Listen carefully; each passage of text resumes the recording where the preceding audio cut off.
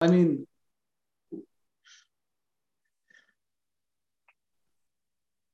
God, what were you saying, Donald? what are we doing? Are you recording? Oh. Yeah, hit record. Why not? All right, Okay. let's get into this.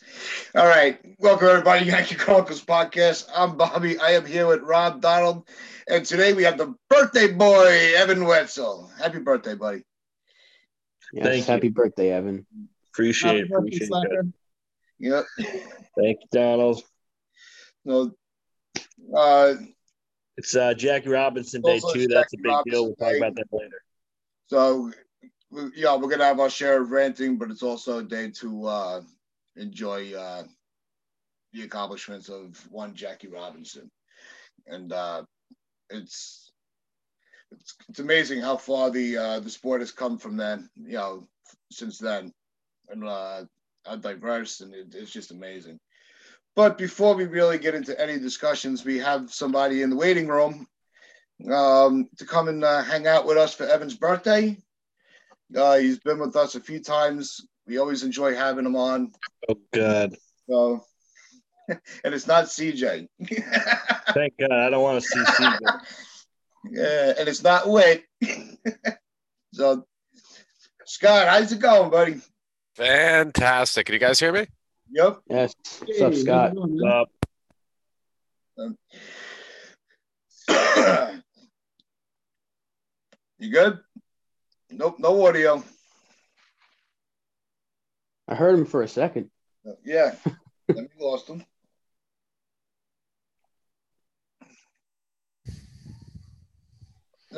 Evan, do you have any plans for today after the show?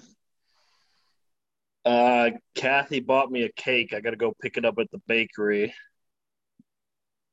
That's about it. That's my day. And then my bros are coming at 8 p.m. and we're gonna get drunk. That's always good. Like, Kind of cake. She didn't tell me. oh, there's I hope also it's a surprise cake. Mississippi mud pie. Yeah. Yeah. No, if it's a Mississippi mud pie, I'm gonna reimburse her for the fucking money because it's just great. I mean, I did give her a list of all the pies and cakes that I like. I mean, it's a list of like 30, so I don't think she could have screwed this up. No custard? Maybe some custard. But What, she asked you what kind of cake you like, and you literally gave her a list of like 30, Yeah. Mm-hmm. and she actually went through with that? I She's a think so. keeper, man. She's And pretty if she cool. went through with that, She's she's a good keeper. girl. Because if I got a list of 30, I'd be like, fucking asshole. Well, you got to separate it. There's a difference between cakes and pies. Like, Yeah. I had to give her, there's like 10 pies on my list. I hope it's a Mississippi mud pie. I really do. Warm apple pie. Yep. Well, we'll be discussing it. Rob Tomorrow. gets it. Not funny. No. Just ignore those idiots. So, all right, we just a little chit chatter before while Scott figures out his we have a little technical issues for the morning. Pretty much like Boone's managing, nothing's going right. He is Anyone is a bumblefuck. It is the man himself, Aaron Boone. yeah. the Boonville fuck. He is just. Nothing's going right. Like, we can't hit. Our starters can't give us length. The bullpen had its first really tough game yesterday and wasn't even that bad. It's just, I don't know. When everything goes wrong, when it rains, it pours, and that's what we're seeing right now. Yeah. Turn that corner. Turn that corner. And he was like, we got to get banging. I'm like, is that the new one this year? We've had turn the page, we've had turn the corner, and now we're banging. Here we go. We're banging. He's just getting. Oh boy. What kind of a low bar does it take to be the Yankee manager these days? That's what I want to know. I mean, it has to be a pretty low bar. I mean, all he got a job was for being a very average color commentator for ESPN and hitting a home run 18 years ago. Like he was below average. Let's be honest. He was below. He was not very good at that job. I hate Boone. He sucks. I never liked him either. I was being kind with average. I never liked Boone him either. should literally have a podcast that started because of the pandemic. Like that's what his job should be right now. Yeah. He's got no qualifications other than the fact he's a really nice guy. Oh, great. Can you hear me now? Yep. Well, you're good. There we go. I feel like there's always a problem on my end, like every single time. Without fail. Yeah, it's Tat's fault. God damn it, Tats. There you go. See, even I get the gift today. Hey, my day is complete. So, Scott, what's been your take on the Yankees so far this season? Oh my God, I'm. You wanted to vent? The floor is yours. I is a miracle that I am not as bald as Bobby right now from ripping out my hair. I am absolutely losing my damn mind over this. And I am one of those people who overreacted on game one where I said, this is a problem. This has been a problem. And we're starting to see it again. It was very evident from day one, and it should have been evident during the offseason that we are essentially going to fight with the exact same team and the exact same strategy, and nothing's changing. Now, I can understand that, believe it or not, because I do not think we are a bad team. I do not think Cashman is like a horrible GM and he's losing, and I don't believe any of that stuff. We are a team that I say is like just below the bubble. Is kind of like what I say. It's like we can't get over that last hump. So I understand it's a very delicate process to have to figure out what is that small screw that needs to be changed. What is that one thing that needs to be replaced? Because what we're essentially doing is we're tuning the car. We don't need to buy a new car. We just need to tune the car just right. And I understand that's tricky. And then game one of the whole season made it very, very obvious. Everything's just the same. And we're just hoping that it's just finally going to work this time. And we're coming up with some of the same problems that we have last year of people just hacking for the fences with some weird new ones. We're hitting into a lot more ground balls. Yeah. We're hitting to a lot more double plays, which is odd.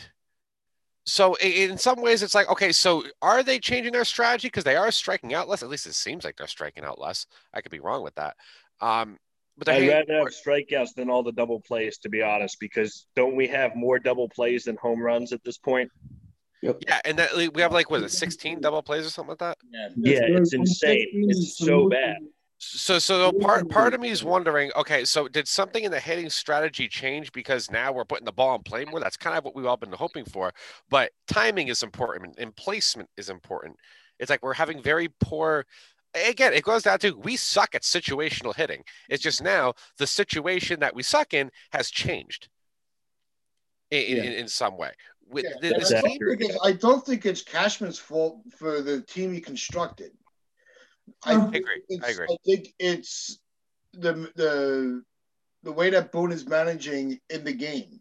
I think he's not pushing these players the way that they need to be pushed. You know, I made the joke the other day that he's like a statue on, sitting in the dugout because you never see him move around, interact with the players. You know, he's just got tunnel vision on just watching the field, which is not a terrible thing, but you gotta, especially when you have players that get into it like a tough out, like a line drive that got snagged on a good defensive play. Reassure them of what they're doing. Boone just doesn't move. And that's the problem also. You're seeing Cole and Garner and now Odor, they're interacting with their own teammates more than the managers interacting with them. And that's a problem. It makes you could be right. The thing is, I'm not in the dugout, so obviously I don't see and I don't know. But you're right. It seems like whenever the camera's on him, he's not talking to people. I've been of the mind thought that the managers don't do anything anymore, and that's exactly what they signed up for the most part. So I don't particularly like grilling Aaron Boone because, like, no, this is the job he signed up for. The Yankees were going to hire someone who's going to do the exact same thing that Boone does, which is sit at the table, just nod his head and say, yes, we're turning a corner, blah, blah, blah, and just blow smoke up people's ass. Well, why does it work with Kevin Cash then? I don't know. Or Rocco Baldelli, because I think those two are the most brilliant managers for new school managers in the game right now, and they deserve a lot of credit, which they get. And Boone's not going to reach that level doing what he's doing right now. Yeah, and I don't know why. I don't know what the independent variable is there. Is it that he's too nice and he's not a dick? Does he need to be a little bit of a dick, do you think? Well, he is too nice. He is too nice. We coddle the shit out of these players, and we need to be more aggressive in their approach. You know, maybe the Joe Girardi approach on Sanchez didn't work, but neither is the Aaron Boone approach. We need a balance, and we don't have it right now. Has anyone thought to wonder, what is he grilling them, or is he doing all these things that we want him to do when we're just not looking, and he's really good at putting on a face in front of the camera? I don't know the answer to that. That's just food for thought. You see the attitude of the players. Also, the IQ. Sorry, Taz, you speak. I was saying, I made that point the other day. You know, we don't know what goes on in the locker room. You know, we can only see what goes on in front of the camera, and it's not impressive. It's not motivating. You know, so we could only go by the information that we do know. And it's not, you know, Boone is not looking good at all this year. Donald, what you want? The whole team's not looking good at all. The whole team. On the bases like our heads on fire. I mean, these are kind of things that a manager or a coaching staff should actually be able to work on. I mean, you know, we've constantly been run off the bases, which is bizarre. Why has this not even been addressed? It should have been addressed in day one, because Sanchez made two earlier, and now you made another one the other day. I mean, and then of course there was Talkman at the very first, you know, at the very start of the season. And it just goes on and on. Brett Gardner now, who, you know, you'd normally trust. The way that we're running the bases, the way that our situational hitting, the lack of energy, I honestly put on the manager, and the lack of adjustments. Could we talk about base running for like half a second? Yeah, go ahead. Do you remember? I want to say it was game 2 or 3 when we were in Tampa. Judge was on third. Someone, I can't remember who, hits a ground ball to third baseman, and Judge just puts his head down and takes off towards the plate. Yeah. Is there?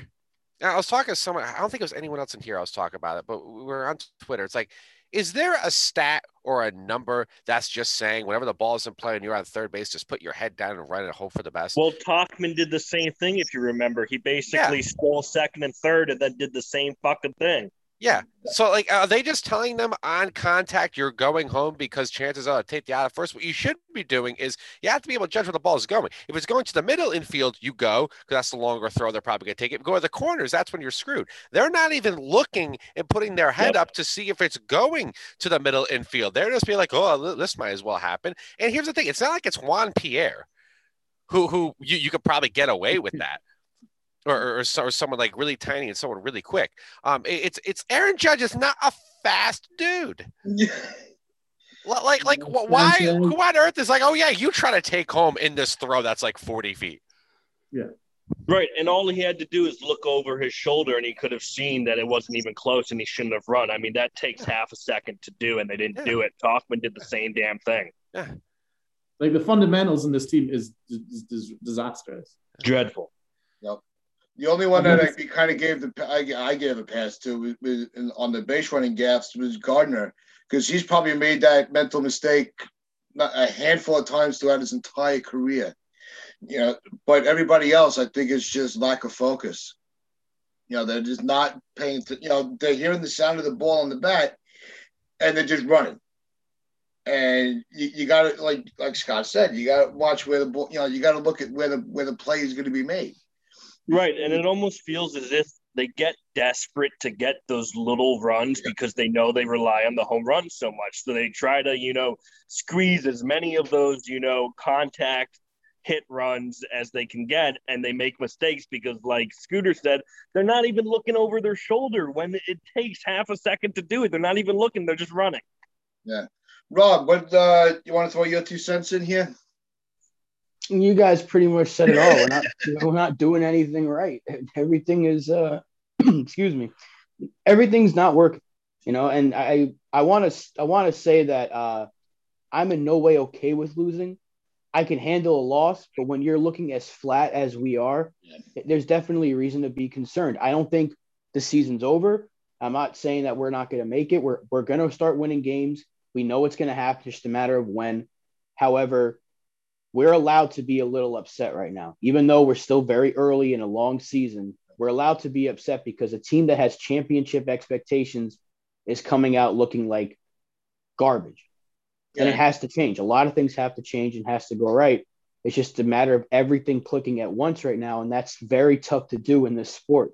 It's not like one thing. If we were struggling with one thing, you'd be like, okay, once the rotation gets going, we're going to start winning more games. But right now, we need to get length from the rotation. We need to start hitting in big situational opportunities. We need to start running the base as well. We need to start playing defense. That's a lot of things to do at the same time. And hopefully it starts to click very soon, because we could start to see us fall further and further down the standings by the time April ends. And Rob, do you know why it's all right for us to be concerned? Because Hal Steinbrenner is concerned. He's already concerned. That says it all. If if Hal Steinbrenner is fairly chilled out, is already concerned and already pressing Cashman, try and make some adjustments because he wasn't happy with the way that the team was looking coming out of spring training, it says it all. And that's why we've had so much movement in the last week or so, which is unusual for the Yankees. It's certainly unusual for Cashman, because Cashman likes to ride things out because he sees, the bigger picture and stuff. But he knows, the Yankees organization knows that there are problems, and they're trying to fix it. The distance from the starters is going to start to become an issue. I know that Kluber and Taillon haven't pitched in a while, and they need to get back into a rhythm. But if they're still pitching like this come July and August, we're fucked. Yeah. Oh, yeah.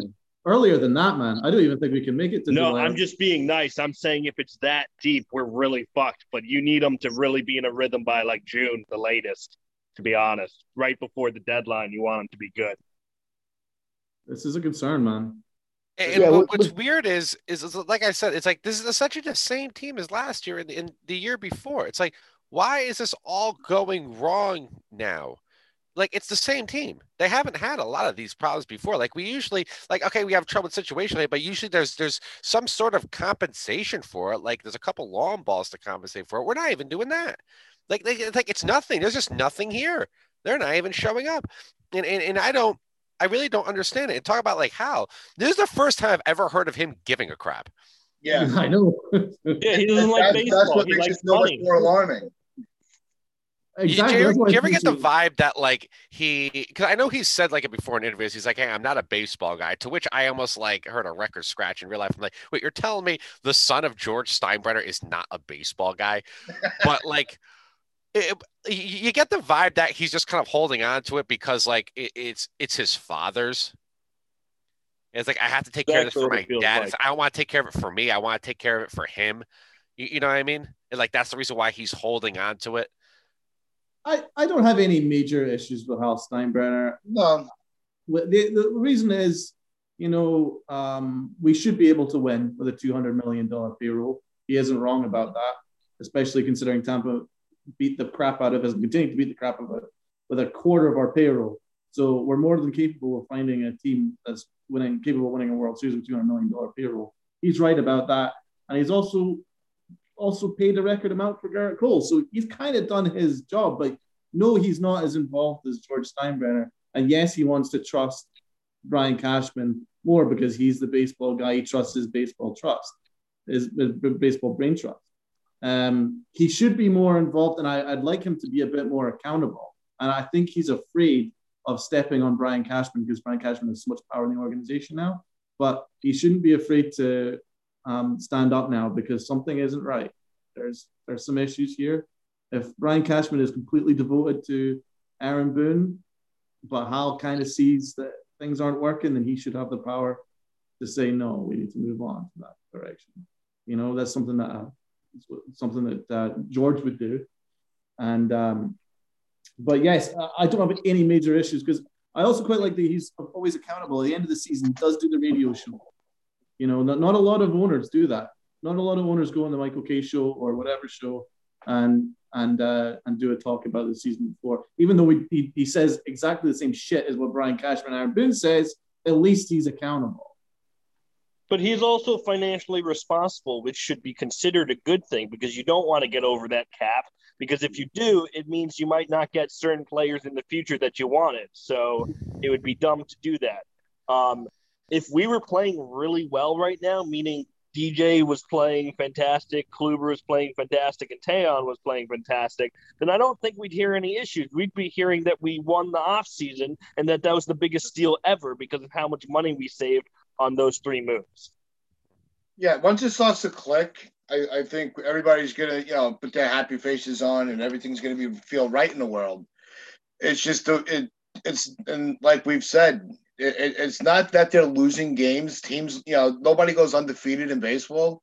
It's how they're losing, and it's all the different ways they're losing. It's not like like Rob said. It's not like there's one aspect that is just hasn't clicked yet. Nothing is clicking except for the bullpen. And it's who we're losing to that I think is important. Here's the thing: if these past series was against, I don't know, I'm just throwing names out, the White Sox, the Angels, and like the Rangers or something like that. People like outside our divisions, like, oh, holy smokes, that was a weird start to the season, but we know these teams are good, so whatever. And then we see in the standings, everyone else who we're competing against is pretty much around the same record.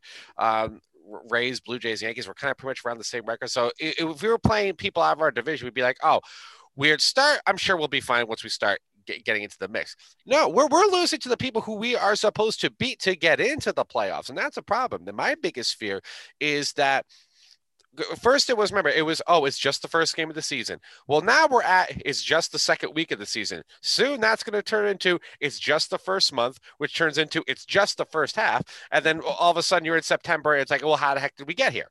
And then it's like, well, you kept saying tomorrow. It's fine right now. And my biggest fear is when it does click is that we're going to be so far behind playing catch up where it's just not going to matter. That's my biggest fear. Especially that we're playing Toronto so many times early in the season. Yeah. This is your chance to. My high school coach told me this is the best baseball advice I ever got. It was, and you guys see, I allude to this all the time on Twitter. Pick up your pennies because one day you'll need $1. We are dropping a lot of pennies right now. Yep. Devin, you have a comment? Nope. You're muted. All right. So, sorry, someone's calling me. All right. What do you think? You're special today? You getting all these phone calls? Yeah, it's my mom, even though she knows every day at 10 o'clock for the past 6 months. That's awesome. Well, parents never listen. I swear to God. I told her that. Don't ever call me at 10 a.m., Ma. Can I intervene about this clicking? I'm a little bit hesitant to say click because there's so many issues regarding our inflexibility. Or there's not a lot of changes that we could actually make at the moment because Torres is really our only shortstop. There's not really a backup to him unless Urshela moves over from third over short. We don't have any backup at the hot corner. Jay Bruce is a complete disaster. So one Luke Voit injury has caused a lot of mayhem in the infield. And even when Voit comes back, it doesn't really address the fact that this is a terrible defensive team, largely. As you can see, the defense has been largely atrocious. And defense is such a vital part to any championship team. And I don't see where defense is going to massively improve. There's that issue. I also feel that it's kind of a cynically constructed and flexible order where it's all righty dominated. And at first, Aaron Boone was like, oh, it's okay. All our guys can hit lefties and righties.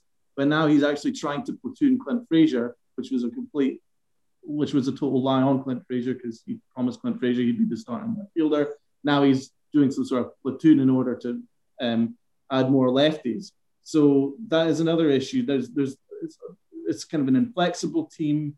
There's a lack of depth I think that's a huge issue, though, Donald. Don't you think that's like the biggest issue we could possibly have is now they're not even trusting their own players and they're not even giving them the right information. Forget us. I don't care. I'm a fan. I can fucking figure it out. I can go Google shit. I can watch it and figure out what they're talking about. But to tell a player that he's going to be the starting left fielder and then to take it away from him 8 games into the season is fucked up. It is. It's a lie. He just lied to him. And that's what I was saying is, you promised that Clint Frazier would be the starting left fielder. And now Aaron Boone keeps using this kind of, we want to try and add a bit more lefty-righty balance. Well, that was never an issue prior to the season. So what's happened here? Are you lying to Clint Frazier? And why would Clint Frazier ever trust you again? Oh, it's it's absolutely true. And we talked about it all off season, how we needed another lefty in there. We all, Jesus Christ, sorry. We all wanted Brantley, right? Someone did bring up to me yesterday, I can't remember who it was, that maybe Clint is injured or something, and they're kind of hiding that from us. Why would they hide that? I don't know. Well, we know they would fabricate, Yeah, you know what? That wouldn't surprise me. He probably they stubbed their toe and they put on his, the 6-month IL. They're out for 60 games. But, I mean, how many times did they lie to us about Jacoby Ellsbury and his 37 years? You almost forget he was a Yankee because you never seen him. No, we're still cursing comeback, I swear. I don't think it's injury. I'm telling you, I think it's just mistreatment of him because we've never trusted him since day one. We're always trying to find an excuse to either send him down or bench him.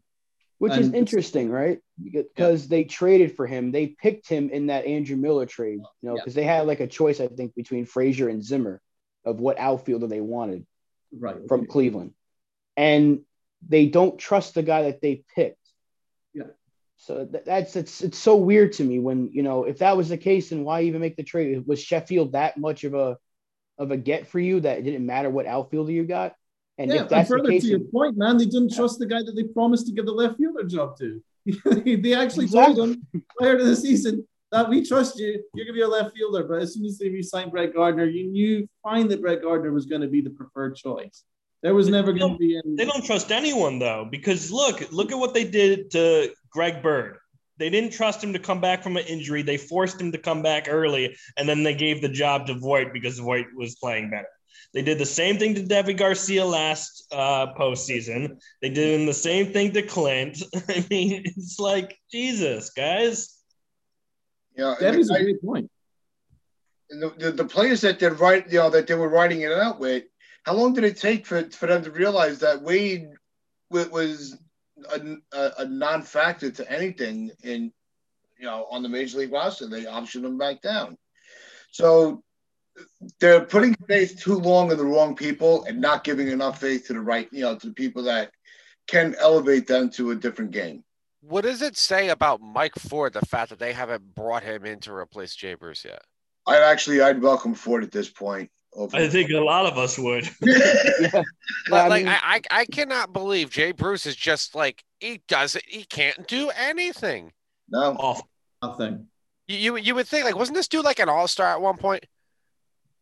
Yeah. But he went back to like Cincinnati, which I get that's a long time ago, but like you'd still think he'd be able to retain some sort of skill and information. I was talking to someone about like first base and like about how the worst thing you could do on that little scoop thing is to back up from the ball. He's done that multiple times. Yeah. And so someone I was talking to, they're like, people think playing first base is easy. It's actually really hard. I'm like, I learned it in like a week in high school, then went on to play it in college. Believe me, first base isn't that hard. But you would think someone with like his athletic ability who's been around a long time could just easily make these adjustments. It's not a lot of adjustments that you have to make. It's just what direction you're stepping in. That's it. He makes dumb plays too. If you remember the other game, there was a time where he was making a stretch when the guy was going to be safe anyway and lost the ball and it went behind him into the bleachers. It's like all he had to do was step off the base. He would have caught the ball and cost the guy from going to second base, and he didn't do that. You're right, Evan. What I learned in day one of first base training was you can't be tied to the bag at all times, 100% of the time. And that's what Jay Bruce is. He's tied to the bag. He's afraid to have his foot leave the bag at any point in order to make sure the ball doesn't go behind him. And he plants his feet early, so what happens is when the throw is off, he can't adjust. That's what the throw from Glaber against the Orioles. Here's the thing, that's not a great throw, but it's a scoopable throw. It's a catchable throw, but it's not a great throw, and I have to give him that. Which makes me wonder if Glaber didn't have a four-seam grip on the ball because the ball goes up like this. Now, because of that, he's stretched so early that as the ball starts tailing, he can't move his feet because his feet were stuck.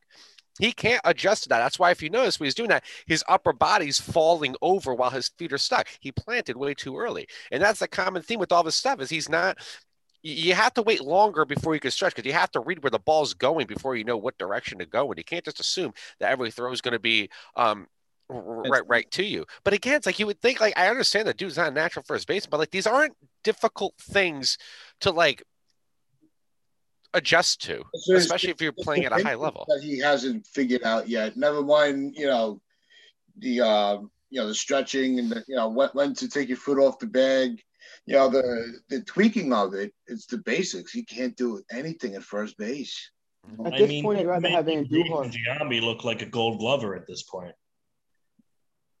Yeah, Who brought up Andujar? I would. I know he's hurt, and they're hoping he's back by the end of April. But at this point, I'd rather have Andujar at first because it's not like we're losing much defensively. Because I was happy with Jay Bruce when we got on. That's a cheap move that can pay off, and it hasn't. At this point, if we had Andujar healthy, I think we'd probably see him over there at first base. I mean, maybe I hate all these experiments with players at depth, though. Didn't you see that they were trying to use Aaron Hicks at second base the other day? Like, just fucking stop, guys. Just get people that can play the fucking position. And Gary Sanchez was trying out at first. You had Aaron Hicks trying out at second. Doesn't that show that there's an issue in the roster? Yeah, I mean, we have so much outfield depth, and we have really neglected the infield because we were so tied to Tyler Wade, and the only other guy behind him was really Estrada, who they just got rid of, and Duhar, who they seemingly given up on because they don't have a position for him, and unfortunately, he hasn't really learned third base. They've tried him out in the outfield, and they put him at first for a couple of times, but we haven't seen Dietrich. I mean, where's Dietrich been? I would rather, there's so many other options, even if they just tried guys at first base that I think they can do better than Jay Bruce's right now because Bruce isn't offering us anything. At first? Why not? Why exactly. not? If you're this concerned about all the other things that you're making all these movements and slight adjustments, then go ahead and bring in a player who we haven't seen yet, who has the power and can probably figure out first. He's good at third, he can figure out first. At the very least, if you bring up Dietrich, you can put Odor at second or something, and you can have DJ play first. Yep. Until Voigt's back. And then you go back. When Voigt's back, you go back to the infield the way you had designed it when the season was starting and everyone was healthy. Yeah. That's really what – I don't know why they're doing it. The whole lefty, like Donald has brought up, they said they don't really care about the lefty-righty matchup because they have so much depth. The righties can hit lefties. Well, now we're seeing Bruce in the lineup almost every day, and he isn't hitting. And we know he has that lefty pop, especially in Yankee Stadium, that can go a long way, but it's not clicking right now. So you got to go with something different, especially when you're struggling. Try to get the ball rolling here. There's another Boone quote. It made you wonder, like, what was the point of Odor? Like, isn't that what Dietrich was for? Was for that very thing that we got Odor for? It was the money. It was clearly the money because he's costing nothing against the luxury tax. Yeah.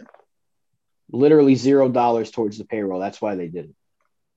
It's just odd. I remember we got him. No, but I get your point. What's the point of having Dietrich just sit in the minors when he was supposed to be that aggressive spark plug with an attitude that Odor is? And I think Odor has been good for us, but I'd like to see, Dietrich up here and get rid of Bruce. I don't see any reason not to do that at this point. Everyone's disappointed with Bruce, including Hal Steinbrenner. I mean, they've said it.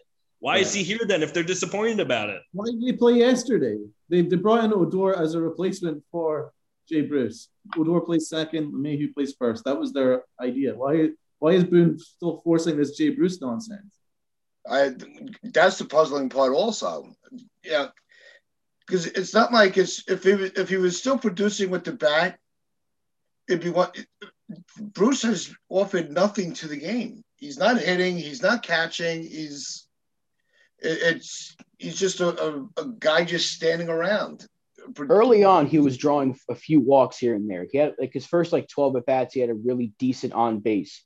But now that's completely dropped off. He isn't doing anything right. No, when you can make Sanchez look like a phenomenal hitter, because he's flailing at pitches that Sanchez used to do all the time. Where you're starting to see Sanchez now has really been a lot more patient at the plate.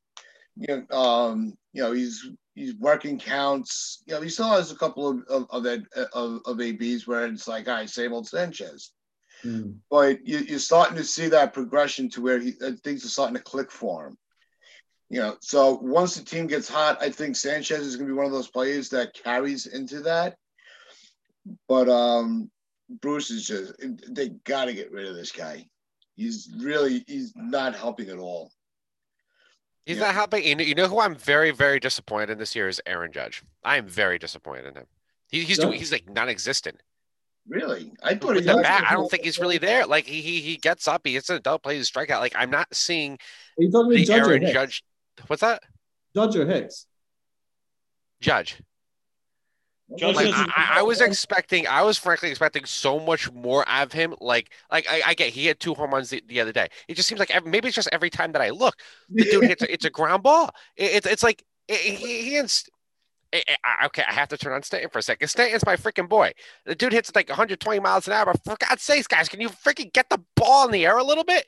It's like they get up. It's like I have no confidence that these two are going to produce in ways that I am used to seeing them produce, which is weird for me to say, but it's just like they're both driving me nuts. Like I do not feel the comfort level that I used to feel a few years ago when Aaron Judge gets up. Like Aaron Judge gets up and there's like a comfort around that. I do not feel that comfort anymore, or at least that confidence. Maybe I'm the only one in the group who just feels I that haven't felt that for a while. I like Judge a lot, but I've brought up numerous times that I think we need to trade him. You can't move Stanton's contract, and Judge and Stanton are basically the same player. Mm-hmm. If you can move Judge and get a balanced team here, I think you need to do it. And I brought up trying to trade for Whit Merrifield, Hunter Dozier.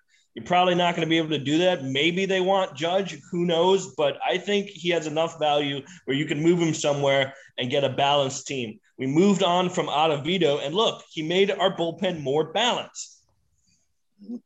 Yeah, no, there's one thing that we've been very consistent on this show is we're not afraid to criticize players regardless of their status of the fan base. If they're playing like crap, we're going to call them out on it. And at the same time, it doesn't mean that we don't want them to do well.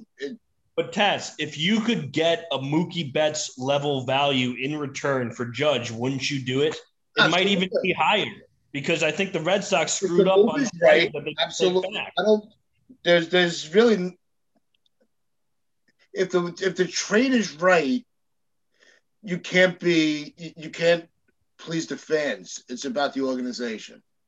Right? He's 2 years away from that contract at 31, and that scares the shit out of me. I do not want to give him anything more than a 3 or 4 year deal, and I don't want it to be max money. I think that's very, very risky.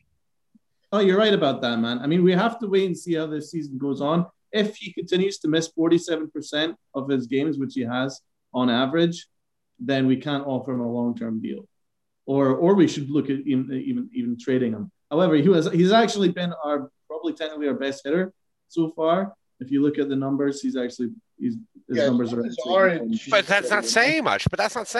To be honest, everyone's blowing. I'm just saying he's not off to a great start in terms of injury, because they already had this whole okey doke of, is he injured? Is he not? No one knows. They're treating him with kid gloves. That's not sustainable. But Judge is such an important part of our lineup. Like, he is so important to our lineup. If he's not producing, even if Judge had a little stomach cramp from lunch, I'd rather them sit him with that cramp than play him through it, because he's so injury prone. which is the other reason why I'm very hesitant. I'm siding with Evan, where it's really hard to swallow that they're going to lock him up long term, because it's not more so much the production on the field as the injuries. He's not playing. He's not in enough games to really get a rhythm because he's always hurt. But when he is in the lineup, he does. He is contributing. I think we can all agree that if this continues, and this is the whole team. If this continues, this whole inflexibility and home run or nothing, then serious changes need to be looked at, and we need to look at ways in which we can find ways in which we're less home run dependent, because we're 0-4 at the moment in games that we don't hit home runs. That is not sustainable. So we need to look at different ways, even if we have to get rid of beloved players to add a little bit more flexibility to the roster. Then that's something that we will have to discover. But none of this is going to happen either. But it is something that we have to be open to. Right. My biggest thing with it is, I've said it a lot, is we don't need 9 guys to be swinging for the fences, and everyone can agree with that. We have guys in this lineup right now that can be those base hit guys. LeMahieu, Glaber is one of those guys that has to be a doubles hitter. Yeah. If Glaber was doing what Andujar did in 2018, Glaber's one of the best players on our team right now, because we don't need him to hit 25, 30 home runs. We want to hire on base, get on base, hit those doubles, where guys like Judge and Stanton and Voit and Sanchez, those are your power guys. If you have 4 guys that are like the pure power hitters and 5 other guys that are base hit type of guys, it doesn't matter about lefty righty at that point, because you got guys that are going to get base hits. Frazier can be that guy because of his bat speed. He could be a home run, or can be a line drive, whatever it may be. But it's just, we've seen this for so long, where they're swinging for the home run every single time, it seems. They're not trying to get the ball. A line drive can do a whole lot more than we're seeing the ground ball double plays. I mean, they're hitting it in play, like Scott mentioned earlier, but it's on the ground. It's a weak tapper, and 2 outs. And like Evan said, I'd rather strike out than hit into a double play. So at least you have another chance after that.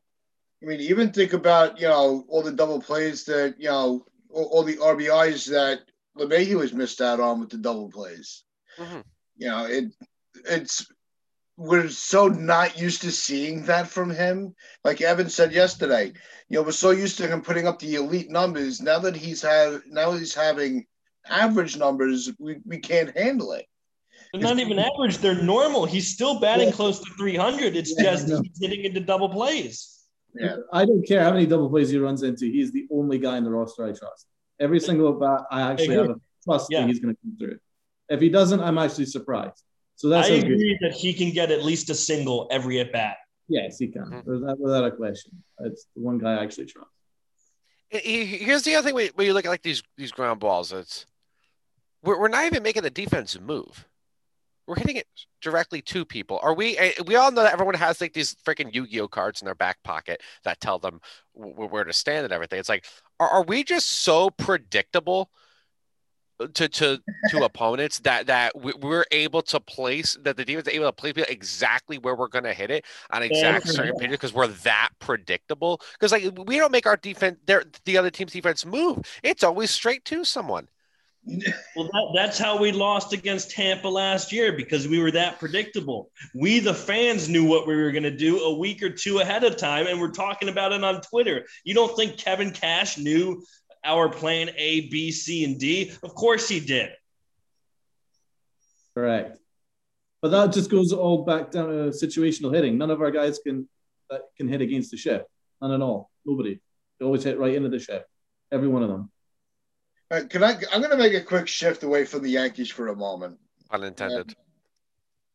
You're right, Ev? But All right. Well, anybody watch Carlos the no hitter, perfect game, almost perfect game last night? I saw the last at bat. There were 2 no hitters in 1 week. How rare, and I think that's so rare. just even these days, and not so much for the perfect game or the no hitter because of the hit by pitch. That they actually were going deep into the game. I think that was more surprising than the no hitter. Yeah, that's a good point. The managers are so quick to pull the hook on their guys because they have a lot of pitches thrown, but that's why we're never going to have one, because Boone's never going to trust our guys to go past 7. Even Cole's not going to go past 7 usually. No, when you look at Cole's streak, and this segues back to the Yankees, is Cole's 3 starts. He's had 97 pitches, and 98 pitches. And so if you talk about predictability,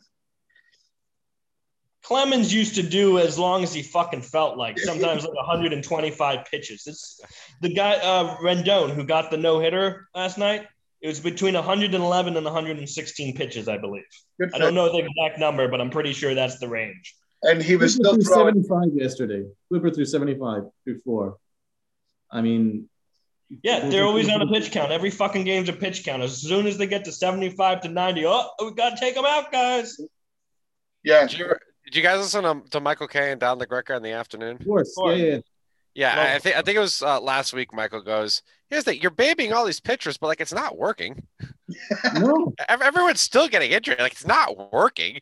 I remember like last year, Kevin Youkilis of all people was having a Twitter argument with our favorite Trevor Bauer, and basically what Youkilis's point was, he said, why are you guys parading that like all the pitching stuff? This is the best and safest and best way to do it. He said, you're all getting injured. And Kevin Youkilis was saying, kind of like as like the third eye or like the independent person. He's like, you're all getting injured, so you're doing something wrong. And the Trevor Bauer was like, oh well, we're doing everything right. There's nothing wrong with what we're doing, blah blah. And Kevin Youkilis, I had to agree with the guy. And great, he admits he knows nothing about pitching. He's just saying you're all still getting injured frequently. And it's hard, and you're all getting surgery. Clearly, you're doing something. Something has to be changed somewhere. And he admits he doesn't know what that change is. I don't know what that change is either. But everyone's still getting hurt. Everyone's still getting injured. So your strategy is not working towards what you're expecting it to do. Well, I think these pitches are too focused on velocity rather than, finesse and command, and command of the ball. Well, it goes on both sides. It's turned into a power game on both sides. You hit home runs and you got to throw 100. We want to see that every game. That's not normal. Most people can't do that. It's like, so the guy can hit 103 on the gun, but he can't find the catcher's mitt. But let's keep him because, the sabermetrics love velocity. And velocity. You don't. Sorry to keep cutting you off, but you don't think Chapman is a more complete pitcher now that he's throwing the splitter a lot better and has slower velocity on the 101 mile fastball? He's much better to me. I think he's looked better this year than he has since we've gotten him. Yes, I agree with that too. And you see, he still has that little wildness on the fastball, but you're seeing now those secondary pitches of his, he's got a lot more control over. Well, 2016 Chapman was like pretty much automatic.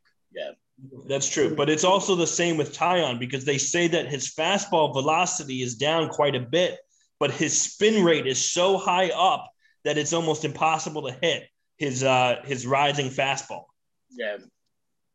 No, I like Taillon. I still think Taillon's going to be a fine addition. Just to get back to our rotation, I like Taillon. I still think he's a smart trade. My concern is Brian Cashman going with 2 guys that are coming off Tommy John surgery. They're all working themselves back into fitness right into the season. The Yankees can't afford to tax this bullpen 6 innings every single time that they're starting. And I don't know how that's going to get fixed.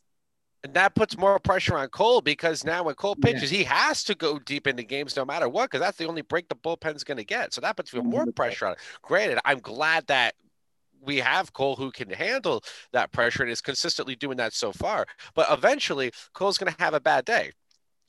Yeah, you can get away with the shit in April. You can't in September, August. It's not going to happen. But even when Severino gets back, as he's going to be our knight in shining army to come and save the rotation, that's a bad thing too. Surgery as well. So he's going to need a lot of time. So the That's way my that biggest fear, Cashman is, Double. That's my biggest fear, that they try to rush him back out of necessity. Yeah. which is at the state we're at now. It sucks because the offense has been so non-existent, for the most part. Because with Tyone, Montgomery, Kluber, I was kind of giving them 5 or 6 starts until they really found their regular season rhythm, because of the injuries that they weren't. Like I said, once the warmer weather hits, they might, they're gonna, they'll probably get that extra inning or that extra 20 pitches to throw, and it's just not work. The pitching I'm not too concerned about, because we have so much bullpen depth. We have enough arms to shuffle up and down to keep the bullpen fresh. So, but eventually that's going to exhaust itself as well. And The lack of trust is alarming. I mean, look at what they did to Herman. Herman, all spring training, they're praising how good he is. Oh, he's going to be such a good starter. Then they name him third. He has 2 bad starts. They send him down and say if he comes back up, he's going to be 5th. You can't keep doing that to all your players. Well, what about Davy Garcia? He actually pitched well last year. He was one of the very few guys that actually 8 innings last year. I brought him up on the show. He was semi-reliable, and what did he get for that? He got sent down to the alternate site. Yeah, and the biggest insult is a guy, whatever the hell they pulled to him in the after 1 inning. That's a bigger insult. That's a far bigger insult. Yeah, that's exactly. It's unbelievable how they've treated David Garcia. Yeah. Yeah, we talked about that game too so much during the off season. It was a dreadful game, and you knew they were going to do that shit. We knew they were going to razzle dazzle bullshit. Look at us, we're making a special play. It was fucking retarded. It was. Kevin Cash knew that move was coming before Boone did. Kevin Cash smiled when he saw that move and said, "Awesome, we're going to fuck up J.A. Happ now. Thank you." And then Kevin Cash turned around and did it to fucking Blake Snell in the World Series. That's cool. So he learned nothing from it. But like, here's my question. It's like, what's a solution right now? There's none. That's what I'm saying. Like there's nothing they can do right now. Prayer. It's just to write it out. Actually, there is one thing they have to do, and it's going back to getting rid of Bruce. No, they need to fire Boone and trade everyone and sell the team. But like, you're spot on. Like, that's what I'm saying. There's actually so little that we can actually do. There's so much, like, defense in the middle of the infield is dodgy. There's all these issues, but there's so little that we can actually do because there's no depth in certain areas, and our pitching rotation is solely reliant on Garrett Cole to pitch 7 innings every single game, and then you're hoping upon hope that the other guys are going to eat some semblance of innings. I do have a part solution to shortstop, and it's not difficult. All it requires is a phone call. Have Gleyber Torres go out to lunch with Alex Rodriguez or something like that. Because if you remember, Didi Gregorius, when he first got here, was like fine. And then he credited Alex Rodriguez for a lot of the help that he got him in order to fix his shortstop. So I'm wondering, can Gleyber benefit from that? Because it's interesting you brought up integrity. Good idea. It's interesting you brought up Didi. If there's anybody that we miss, it's actually Didi. Yes. It's Didi. Added a lefty bat. Yeah. That can make contact. He was a great teammate, great clubhouse guy. He hit in the clutch, and he was a phenomenal defensive shortstop. Yeah. I mean, if there was anything that we actually missed, it's Didi Gregorius. I trade. Sorry. No, go ahead. Oh, no, I was going to say, right before we traded Didi, I put a video, I think it might still be on YouTube, I might take it off, where I said, there was like 10 reasons why it wasn't really 10, it was like a couple reasons why we needed to keep Didi and not get rid of him. And then, like, and I got trashed on Twitter. It was great. They're like, oh, you're an idiot. You know what you're saying? Gleyber's going to be the best, whatever. I'm like, he hasn't shown me, at least at the time, that he's going to be very good at this. And then even to this day, a lot of the things that I said were a concern to me turn out to be right. Specifically to the point where I said his arm is the problem because I wonder if something is slow. I don't know if the transfer is slow. I don't know if his arm velocity is slow. Something is slow. So he tries to compensate that by cutting corners on his mechanics. And when he cuts the corners, that's when stupid mistakes happen and bad throws. There tends to be He corner looks cutting. like he has Yeah, hold heavy on, feet Evan. too, Rob. though. So when he makes the transfer, the whole motion's slow.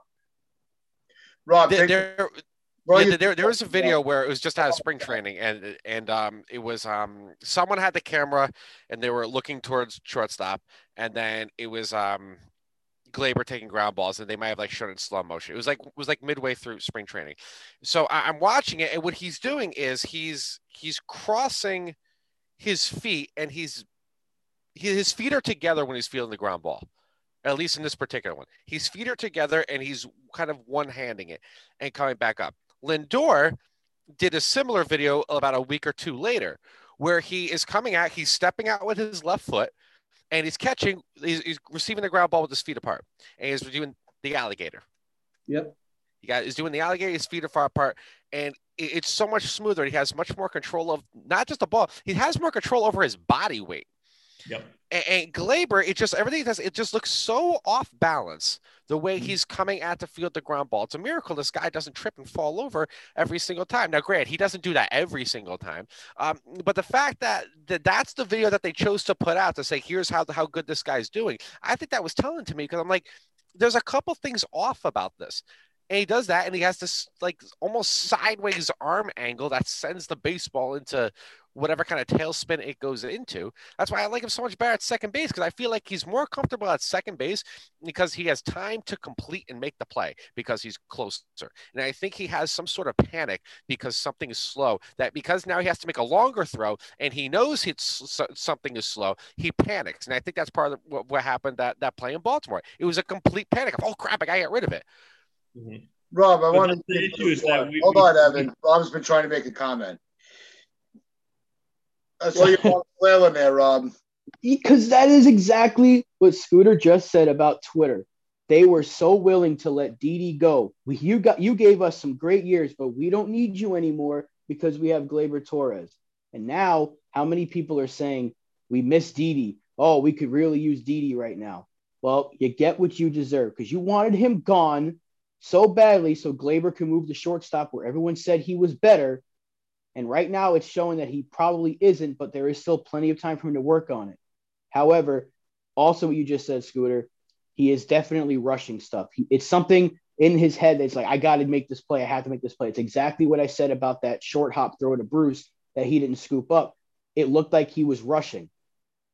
He's rushing something over there at shortstop. And it goes back to a quote from The Sandlot. You just got to stop thinking and just play. It's such a simple thing sometimes where you just get your brain out of it and just know I got to make the play, do what I've been told, do what I've been doing my entire life from Little League till now. And it can go such a long way if you're not in your head all the time saying, I have to do this, I have to do this. I got to make the perfect throw, the arm angle, all that. Just get the ball and throw it. It's so much simpler. It sounds incredibly easy. It's probably not as easy to do it in game, but it's just, that's my thought on Torres. He just seems to be rushing. He's gotten a little bit better the last few games. He's looked a little bit more smoother. It's still a major work in progress. I think he will get there. But going back to Didi, it's all I kept seeing. I said, I want Didi back, whether it's as a platoon player or what. We need him.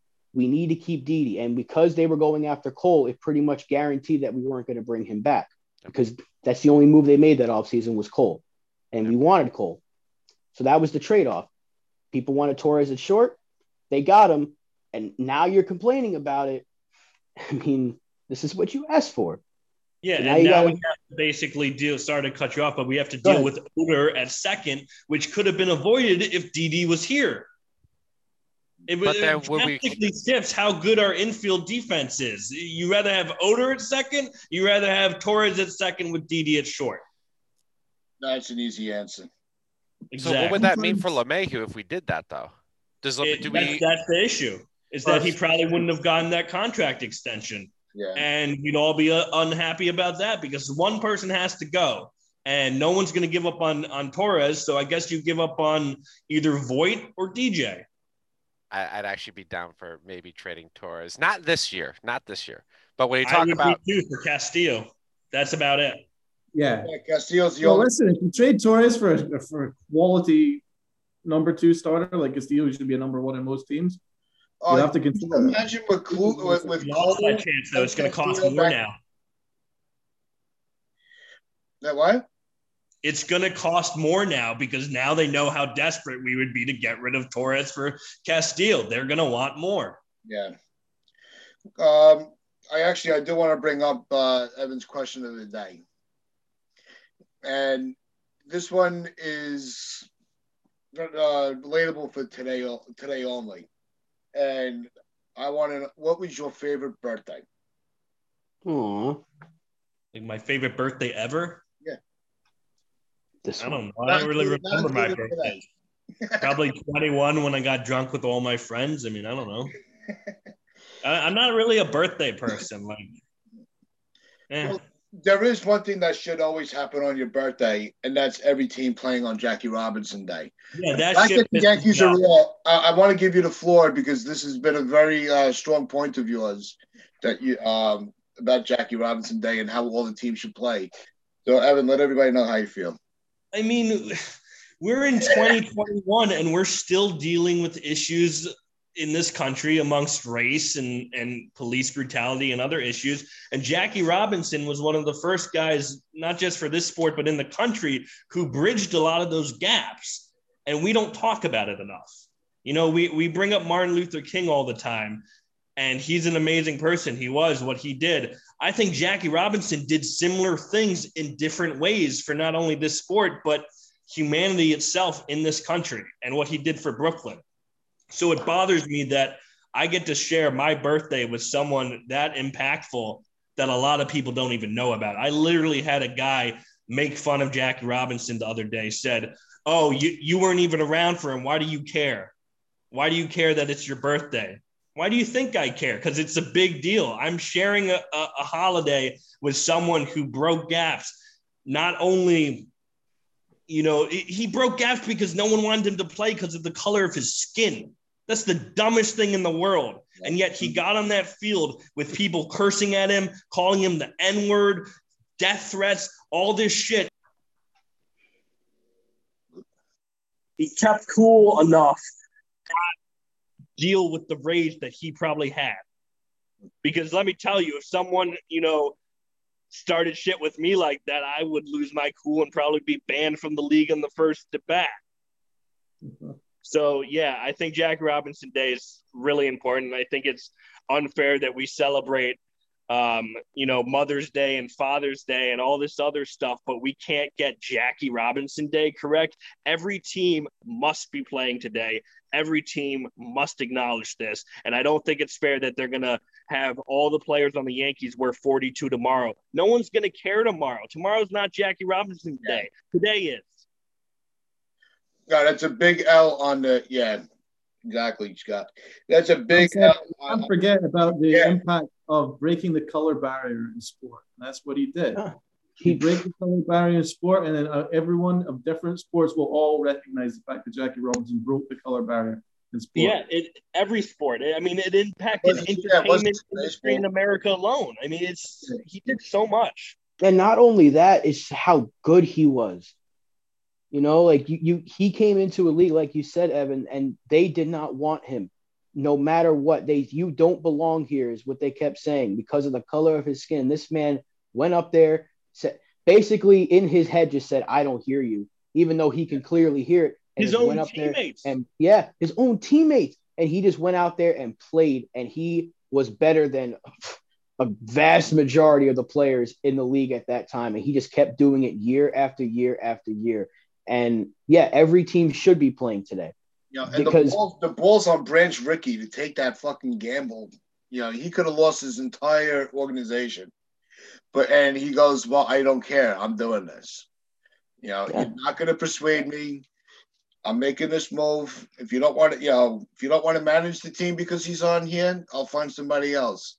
If you don't want to sit in the dugout with him, I'll send you somewhere else. I'm making this happen." And he handpicked Jackie, saying, "You can handle this." and gave Jackie all the faith in the world that he can, push this barrier. And the fact that MLB, especially in today, the way society is today with the last couple of years, with all the tension, this is a chance for MLB to do the right thing and highlight what this guy did, and more than just putting 42 on everybody's jersey today. It should be a day where the sport is celebrated for what it accomplished, rather than giving people an off day. Tats, it's not just that they have the number on the back of the jersey. It should literally say Robinson on the back of the jersey. I don't care how you feel about names on the back of the jersey. That one, I'm with you on that one. Like, there's kids who don't even know who the hell Jackie Robinson is. That's an issue to me. Yeah. What I think you guys would appreciate is for MLB The Show, they do have the Jackie Robinson edition. That's coming out next week. I pre-ordered that one. Yeah, I didn't pre-order the Jackie Robinson. I think I got they didn't announce it immediately. Am I right? I think so. I just know I saw it on the store and I was like, I'm getting that one because, well, first of all, you get to play it early on Jackie Robinson Day, and he's on the cover. I'd rather, it's small things like that, little small things like that. Appreciate what the past of the sport and how much he meant to it, and the fact that we don't have every team playing today. Put his name on the jerseys. I do not care if a Yankee jersey has a name on it, and I think people need to stop worrying about that, especially if it means putting Jackie Robinson's name on the jersey. You do it. If it's Jackie Robinson's name on it, then I'm fine with the name on it. But on a normal day, I don't like the name of the jersey. But for Jackie Robinson, I obviously be okay with that. But keep going. I cut you off. I'm sorry. No. I was just trying to get my final point in there because we know how important he is to the sport, and a lot of people don't. And MLB is kind of dropping the ball there and not, having every single team play this way. No matter what team you're a fan of, you're watching the game and you're going to try to learn whatever you can. You're going to keep hearing, who's this Jackie Robinson guy? Now I'm going to go look him up. That's what a lot of people are going to do, especially with the power of the internet these days. I don't know who this person is. A simple Google search can tell me everything I need to know pretty much about that player. Yeah. But how many times do we hear that there's not enough African Americans in the game playing nowadays? Well, guess what? This is a way to kind of open the doors for that, to show the youth, this guy saved baseball. This is why we love him. There's Babe Ruth and there's Jackie Robinson. Those are the two heroes of baseball in my mind. It's a shame they only do it in 1 month. They only do it in February, and that's during spring training when no one's really watching. Why are they not giving us more information about the likes of Willie Mays and Hank Aaron and so on and so forth? There's so many players that they could be telling us about, we could be learning about if we don't know. And MLB has such a marketing issue, and that is a major marketing issue that they could capitalize on so much. It could bring they should be doing it with everyone, because they have a large Latino population in Major League Baseball too, and they don't even market those guys. They question them anytime they have flair, do a bat flip. Yeah, the MLB has a problem just showing us who anyone is in general. We know who Mike Trout is. He's a born fish. Yep. How can MLB promote the sport that is clear the commissioner despises the sport? He's actually trying to make changes all the time because he's using the minor league system as a guinea pig situation. The double hook DH. Making all these let's move the rubber back a few feet. Move the rubber back. It's literally a foot. They're literally going to move it back a whole foot. What are we doing? Think about the starting pitching, where they mess around with the DH, the starting pitching, to try and promote starting pitchers being used, or you take the DH out. These kind of crazy things. I mean, we're getting off topic, but that is something that when I heard about this kind of craziness yesterday, I just felt sick. I mean, these are people's careers that they're messing around with. These are people that are trying to make it into the bigs, and they're being used as guinea pigs, and I have a big issue with that. But back to Jackie Robinson, far more important. Jackie Robinson was so dignified, and he went out there and he earned the respect throughout the league. Even the most hardened, disgusting racists were had to see how fantastic he was, incredible he was, and there was grudging respect there. And you're right about Branch Rickey. I mean, a lot of it's an amazing story. It is an amazing story, and he's a heroic figure in American history, not just sports, but history in general. No, it's we talk all the time about the impact that Martin Luther King had on civil rights, and it could be a fair statement that Jackie Robinson had as much, if not more, impact on the way that the blacks and whites interacted. Martin Luther King. Yeah, he might have gotten a lot of the governments to change their viewpoints, but Jackie Robinson brought them even closer together. And those two have to, when you're talking about civil rights, especially through the 60s, and, both of them had equal impact on where we are in society right now. They did, but you could probably argue that Jackie Robinson had a bigger platform to do it. He was seen almost every night for 50,000 people. Yep. The impact for both, though, is tremendous. They both changed the way the movement was. It's inspiring the way that he just moved a whole generation into changing their mindset. You just saw by the end of the series how everybody was cheering for him. Nobody. Yeah, it might be one or two that were being assholes in the crowd. For the most part, he made a play, everybody cheered him on. Do we have trivia today? Yes, we do. We actually the have answer is two. Jackie Robinson. I win. No. Let me get my co-host for this. We have two questions today because missed yesterday. We already know Scooter's gonna win this shit. So Me? yeah, you get to answer last because you're gonna win. We'll see. We need to get a Right. The first question was actually yesterday, so about April 14th, 1968. What Hall of Fame manager made his playing debut for the New York Yankees? Go first. You want to go first? Is it Billy Martin? No. Evan, birthday boy. I don't fucking know. 1968. He's a Hall of Fame manager. Now he didn't manage the Yankees, but he made his playing debut for the Yankees. Okay. Okay, got it. Oh, Thank that you. changes things. That changes things.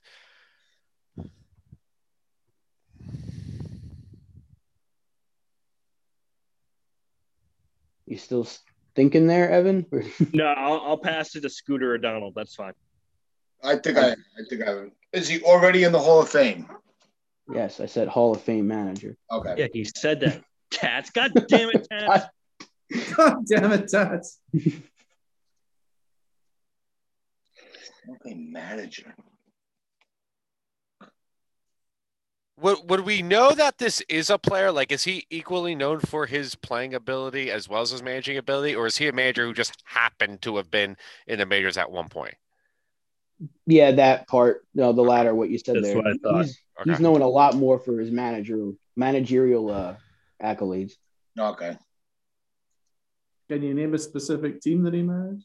No. Give it away. I'm just asking the answer.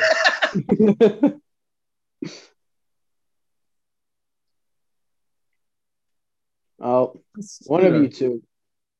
Ask Scooter first.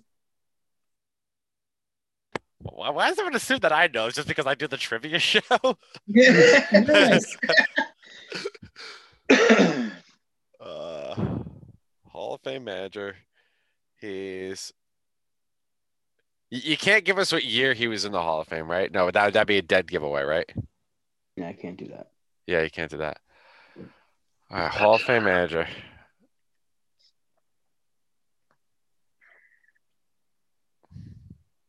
Problem is, my baseball trivia is so limited to the Yankees. If.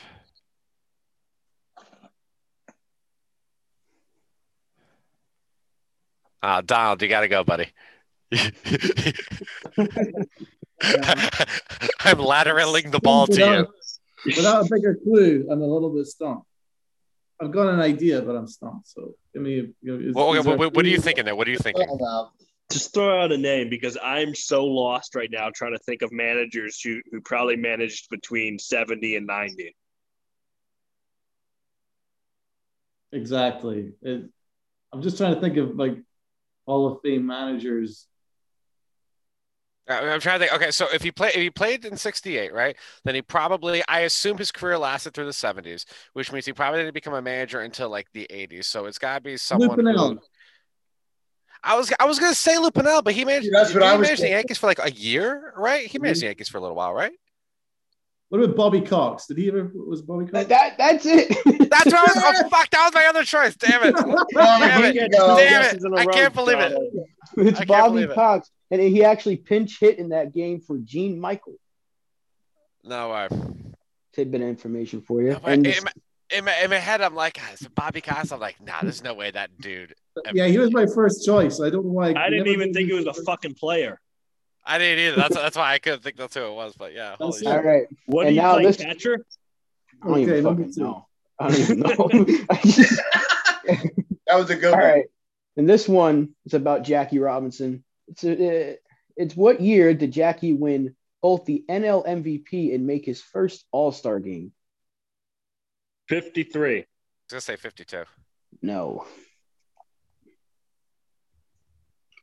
Was it 55? You guys are off on this. It's Why you off? Before. 40s? Oh wow. 48. No. 42. No. Oh, I thought that. Donald. I thought that would have been I clever. like how you did that, though. If it's not, it was in the 40s. Okay, so give me the timeline again. You only have two options.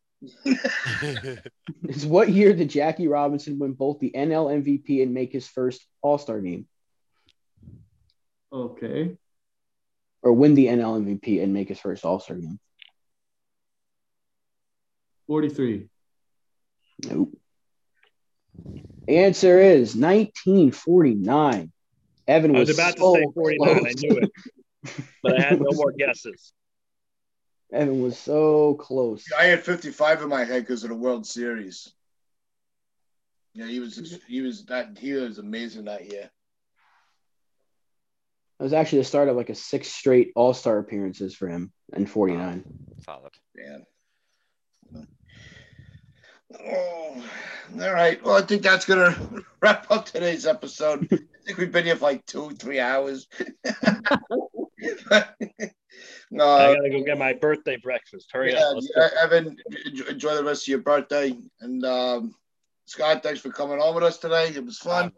Always a pleasure to be in the presence of you fine gentlemen. It really is a treat for me. I really enjoy hanging with you guys and talking with you guys. You guys are fantastic, really. You're a good guest. We like having you on. Thanks, buddy. Yeah, Thank you. I appreciate that. When you sent me that message yesterday, it was almost like it was just meant to. I'm like, you know what? This would be great.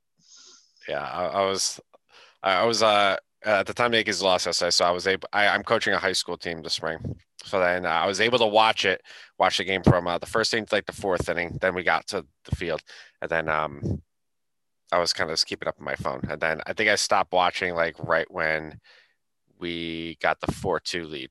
We got 4-3 lead, right? Yeah. So we got 4-3. I'm like, cool, I can put this away. I can focus on what's going on. Then I kept checking my phone in between innings, checking my phone. So then the Blue Jays wound up winning. So I went to my batter in between innings. I said, hey, I'm just letting you know, the Yankees fucking lost. I swear to God, I fucking hate these pieces of shit. So I want to beat the living crap out of this team right now so I can go home and I could like scream and have a temper tantrum in my backyard or something. Yeah, I was like that as a coach too.